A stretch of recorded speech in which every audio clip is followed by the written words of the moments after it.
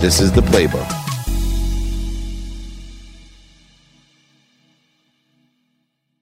I'm so excited because I have Tony Richardson, ex-NFL star, 17-year vet. Yep. Tony, I've been blessed as a human being, but to be around people like you. What was incredible is I knew of you, and I never really got to know you, but everyone who knew you kept saying, do you know Tony? This is a guy that lives by the principles in which you teach. I'm going to take it back a little bit because this is a playbook for success. It's not easy to be a professional football player, but the character traits, the education, the situational knowledge that we have to get to the superior level of anything can be carried over. And your whole profession right now is really to help other people transition from those skill sets into things that aren't necessarily playing in the league. Definitely. Where did that start for you? Because so many people can't do that. Yeah, I think for me, you take it all the way back to, I guess, ground level of being born in Germany, raised by a father, a strong military man, really having that structure of, seeing every single day of my life, my mother and my father together working as a unit. And I was the youngest of 7, so I was the baby. So I had a lot of great examples around me of things to do, things not to do. Fortunately, unfortunately, my parents. Were any of your siblings professional athletes? No, funny enough, I'm actually the only one that actually had a football scholarship. So no one else. It was funny growing up in Germany. Football really wasn't a big deal. Like we grew up playing soccer. Like the days of Pele. Like we would, for me, if I got a chance to watch TV to watch soccer, that was great because in Germany you have one television station. And so to watch football, like you literally had to stay up like late night, and my parents wasn't having it. So it didn't come on like Sunday afternoon. So we didn't watch football. So I didn't really, football never was anything that I dreamed of doing, never thought that I could do it. But one thing my parents really stressed was, number one, just being a good person, doing the things you're supposed to do, and education. So I think having those kind of skill sets, well, not even skill sets, but having those kind of reminders in my life. Sometimes I had to get a little bit more reminders, but having those reminders in my life really helped me out tremendously. It's interesting because you're so disciplined, and when you play in the league for 17 years, like my business partner who played as well for 17 after he played 6 in Canada, exactly. You see a trend, and I'm a parent right now, right? 3 teenage daughters, a 9-year-old, and I was at the flag football game last weekend, and the coach was yelling, not swearing, but yelling at the kids, and so many of the parents were appalled. Like, why is he yelling? And you and I played football at the time when, and our parents were disciplined. What do you think about discipline? Do you think, in bosses, parents, that it still should be, I don't believe in abuse, but like, there's something to be said about, hey, show up here. Yeah, no doubt. Oh yeah. And I think your parents were pretty strict. Yeah. Oh yeah. And I'm sure they raised their voice once in a while. Yeah, and that's really what it boils down to, because I really believe like the discipline and structure at an early age really helped me keep my life in order now, and even obviously when I was playing. So I really believe in it, because I think with a lack of discipline, without structure, kids and young people, they're just going to go all over the place. And I use this analogy all the time when I speak to young people, and I always tell them, like, we used to live in Fort Knox, Kentucky. I said they have a beautiful race there called the Kentucky Derby. And I say, if you ever look at the horses, I say before they line them up, they put the blinders on them. And I said, and that's the same thing we have to do in our life. I said, I knew when I was getting ready for college and I was preparing to maybe get a scholarship, I put the blinders on, and I wasn't going to let anything take me off of that path. And I think that wasn't something I learned overnight. It was just the fact that my dad always would say, and I could tell you a great story, son, if you're going to do something, it's worth doing right. And I remember one time my dad was like, hey, son, go wash the car, and then you can go, play with your friends or whatever. So of course, being a young mischievous kid as I was, so I washed the side of the car closest to the house. So all he could do was look out the window to see that I washed that side of the car. 30 minutes later, I get this call down the street, and he's telling me to come back, and he made me rewash the car. And then one thing he would always say, son, if you're going to do it, he'd say, sweep the corners. Sweep the corners, like if you told a young person, hey, sweep this floor, they're going to sweep every area you can see. But he was always saying the detail and the little things you need to do, the corners, when you do the house, when you do the car, do the whole car. So I had to learn that just over time, just understanding, like if you're going to do something that's worth doing right, don't let anything distract you. Because once you do it right the first time, there's nothing going to be able to take you off that course. And that's why when I speak to young people, I had a speaking engagement this morning, speaking to some 9th graders, and about just anything. I said, anything in life you want to do, you can do it. There's nothing, don't let anyone tell you you can't do it, but you have to put those blinders on. So that means if your buddies are saying, hey, you know what, let's go out on Friday night, but you know you have stuff to do on Saturday, you got to be able to be strong enough to say, no, I can't do that because this is where I'm headed. Or if I have a big test to take, I can't do that because this is where I'm headed. And I think that having those blinders on really helped me tremendously. And you help so many people. You know, it's amazing. Why do you think it's so important? Actually, let me take a step back because I want to know, what are you doing today, right? Let's start there because I think it'll help get into the philanthropy side of it, because you do speak a lot, but all types of different people you're helping.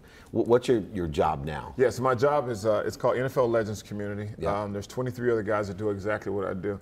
So I'm actually a director, and so my job is to, as guys transition into the National Football League, we help them in that transition from a mentoring standpoint, but more importantly, we help them as they transition out. Tracy Perlman and Troy Vincent, we all report to Troy, and Tracy is under Troy's player engagement. And it's something we should have been doing, to be honest, 20 years ago. Yeah. Because we see the stories, we hear about, you know, athletes all of a sudden, they might have, you know, money, and obviously we know there's a difference between money and there's a difference between wealth. Yeah. So you have money, and then all of a sudden it's like they're, you know, there you go, their blinders are off, and now they're free because, you know, for 17 years of my life plus college, I knew what time I had to be up. I knew what time I needed to be in the bed. I knew what time I had to be to work. I knew what time I was going to get off. We had a schedule every single day. It's either on the board or they give it to you. So all of a sudden, that day you retire, there's no more schedule. They're not calling you and say, hey, you got to. All of a sudden, it's like, boom, those blinders are off, and then you know, and sometimes you have to unfortunately pick up the pieces. So now what we're doing with with Legends Community is, while guys are still playing, we're keeping them focused about trying to figure out some of the things they want to do. A lot of guys sometimes don't quite know what they want to do, but I tell them, especially the guys that are the Jets and the Giants I work with, I'm like, look, if you live in New York City, you don't need the money. So how about in the off season, even during the season, go take an internship. There's not one company on Wall Street. There's not one company in New York City. If as a Jet or a Giant, you walk in and knock on the door, because you're gonna get the main guy. You're not getting the gatekeeper. You're getting the main guy, and just say, hey, you know what? I just want to shadow. I want to see what you do on a day-to-day. And I said, you might do 10 of those, and 9 of them you may hate, because you might say, this just isn't for me, and that's normal. But there might be that one thing that you find. It could be philanthropy, it could be fundraising, it could be, you know, like the Brickenshaw person, he's doing Wall Street, and that's what he enjoys. That's his passion. Whatever it may be, just find something. Because, like I said, there's rich and there's wealthy. Wealth, you can't lose wealth, but you can lose rich real quick. Yeah, real quick. I've done that. If you don't have something that keeps you getting up every day, keep you motivated, keep you moving, then you can kind of fall into a pit. So that's what my day-to-day job is. It's so interesting because in your position as a player and now working for NFL Legends, you know, there's a ton of financial planners out there, right? There's NFL certified planners and all of those. And it's interesting because I get hit up all the time because of my position. Dave, can you introduce me to Tony and all these guys? And I try to tell them, look, and they all do have really good intent. They're like, well, these guys are 75% of them are losing their money, and it's because they're getting ripped off or getting bad advice.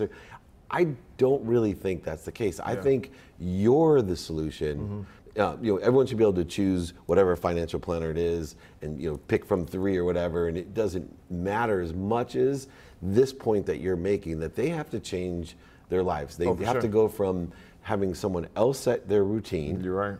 Into setting their own routine every day. And if you've never set your own routine and you don't know what to do and you haven't thought about it, you know, this experiential side, informational interviews, internships, and we're blessed because I coach a lot of players playing, transitioning, and have transitioned, and I see a very common pattern of they know their why, they just don't know what. Exactly. And so how do you help someone, because this is an entrepreneurial problem, you know, everyone's why is that, and especially athletes, they want to help their family or their community or the kids or cancer or today's, you know, the teenagers committing suicide, which is important to both of you and I. How do you help someone figure out their what beyond, you know, the internship? You know, someone's not a Jet or a Giant. You know, what, because you are a guy who knows his what. What advice would you give to find the what? Yeah, I think it's that's a tough question, because you can't, everybody's what, obviously everyone's what's not gonna be the same. Yeah. I think for me, and my what, I guess from how I was raised, like, you know, on any given holiday or any given weekend, there'd always be soldiers sitting at my dinner table that I didn't know who they were. But then for me, it was just like, then it became a pattern. It's like, oh, my parents, you know, for holidays, we'd always go donate our time to give back. And then on, for Christmases and Thanksgiving, we would have soldiers at the house who didn't have anywhere to go. And my parents would open up the house and they were sitting around having dinner conversations with perfectly strangers. But then I just started realizing, like, and my dad would always say, it's like, we all have our 24/7, 24 hours a day, 7 days a week. And it's really up to you to decide what you want to do with yours. And I think it was a pattern that I came into when I went to the Dallas Cowboys in 1994. I kind of already had that mindset of helping and giving back, just didn't quite know how to do it. So I started shadowing guys. I started, following Emmitt Smith, and Emmitt would take me to like some of his events. I would do different things with, Daryl Johnson and some of the things he was involved in. But I think it really hit me when I went to Kansas City because in Kansas City, they make it in your contract. They put in your contract you have to do 5 gratis appearances. That was Carl Peterson's deal. And so you remember that? Yeah. So you had to do 5, and all of a sudden you're like, you're with Derek Thomas, and he's like the greatest star that you've ever seen. And One of my old clients, exactly. Man, the best. And you're with Marcus Allen. These guys are your heroes. But yet still on Tuesdays, you're seeing them in the community. Like you see Warren Moon, giving back, and it's like, wow, I'm this little peon, but here's these superstars. And they're doing it because it's the right thing to do, not for like, a lot of times we do stuff with Derek, when he was working on his literacy, we'd go into like, and he didn't want any cameras. And he was like, it wasn't about him trying to get more television time. It was just more so because he believed in this is what these kids need. And he understand how important education was to these young people. And he also understand that education helped him kick down some doors that may have been closed coming out of Miami. So that for me was my what. And I think that's the same thing. Like, everybody's what is going to be different. It doesn't have to be, everybody's not going to be as philanthropy, mindset. Yeah. Your what could be like, what? I need to make enough money to make sure my mom never works again because she's provided for me since the day I was. And there's nothing wrong with that. Like you said, when we did our deal at 40-40, you said, and I think the Bible even says that, the love of money is the root of all evil. But we need money because your money allows you to go shopping. Exactly. Exactly. I love it. Go, I remember that. If you shop for what you want, you can shop for what you want. And it doesn't mean you have to go out and buy a fleet of cars, but it gives you the freedom to shop to say, you know what, this is what I want to buy. I want to buy my mom a house because she provided for me. I want to be able to donate money to the Boys and Girls Club because I realized that if I didn't have the Boys and Girls Club growing up, that I would have been a kid that would have been getting into a lot of stuff. Right. So I think that's what money allows you to do. It allows you to shop for the things you want. And I think, money I think it should be a motivator. It's not your only motivator, but it does allow you to do more things. And a lot of times, because of the media, the negative things get, blown out of proportion. Yeah. Problem with the negative things too is they keep replaying it, and it seems like it happened 100 times, but it really only happened once. Yeah. Right? Meanwhile, they're not showing, for example, Russell Wilson, who loses the Super Bowl, and the Tuesday after the Super Bowl's in the Seattle Children's Hospital doing what he does without cameras. Exactly. Right, right. That's a guy who's there for a purpose. Fear is an interesting thing, especially for NFL people. Yeah. A lot of people think a player's fearless, and coming out into the world from playing. What's the greatest fear, that you see with younger players as they transition? What's the thing that really keeps them up at night? I think just like trying to figure out what's next. Because I think that. Because guys, and one thing I've seen just from my experience, obviously being there as well, is like if a player knows, like, Monday, this is what I have to do. Tuesday, this is what I have to do. All of a sudden, when guys start to realize, like, I'm getting close to the end of my career, sometimes it happens a lot earlier than they anticipate, of trying to figure out, like, when this is over, what am I going to do next? And I'll be honest, like, I went through a period of time, and I had finished my undergrad, I finished my MBA, I thought I had all the ducks in line. All of a sudden that day, and I knew it was my last game, was against the Pittsburgh Steelers in 2010, going into 2011, and I just remember, like, okay, it's over. And I remember, like, for a year, I struggled, and that's just to be honest. Like, it was, and I thought I was prepared. I was like, this never bothered me. Yeah. And all of a sudden that day hit, and it was just like, the first couple of days, you're like, oh, it's cool, I can sleep in. Next thing you know, you're watching Lifetime Movie Network, you're hanging out, you're just sitting around the house all day long. But I think that's the fear that, because then it's just like, and I think a lot of it tied into who we are and our identity. And I think, me, I never wrapped my identity around playing sports, but it's also like, oh yeah, Tony Richardson from the Jets. Oh yeah, you used to be Tony Richardson from the Jets. I'm still the same person. So I think a lot of that, your identity is gone from what society says it is. Trying to figure out what's next and how do you motivate yourself to get up. And that's why I think a lot of times, that's why, events like tonight, when you start talking about mental health, when you start talking about suicide prevention, because we see a lot of our guys, and that's something we deal with on the NFL level, that they seem from the exterior, everything is perfect. And then all of a sudden they go deep, deep, deep into those dark valleys, and they're popping the pain pill. It's everything else, because that's the fear that you deal with on a regular basis. It's amazing too. Our friend Chris Hale, I remember his great line was, you experience when you're a football player, you experience 2 deaths. Oh yeah, yeah. Right, and that first death, you have to literally go through a mourning, no matter how successful it is. Oh, for sure. And he was saying, he was like you, right, out in the business world. Yeah. And yet, for a good year or 2, I think he said, it was about 2. really difficult time. Yeah. What advice would you give to either an entrepreneur or a football player, that has to take that leap, right? Yeah. When you're an entrepreneur, most of them are in a job that they don't like, right? And they have an idea, they have a dream. And it's the same as that death, and I'll use lawyers as an example because I have a law degree. I have so many friends that I'm 51 years old and they're calling me going, I just can't take it anymore. Yeah. I can't, it's 25 years I've been doing this, but they have to take the leap the same way. Yeah. What advice would you give, to get started? I think the biggest thing is we talked about this as well. I feel like I'm quoting everything you said. Good, yeah, quote it. It's a replay, we'll call this the replay book. Well, I think number 1 is don't be afraid of no, because your no's are really what's going to force you to, your no's are going to, because every time you get a no, it's going to harden you and build you up. It's okay, there's going to be no's, and before you get that one yes, it's probably going to be 10 no's, which is totally fine. And don't be afraid to fail.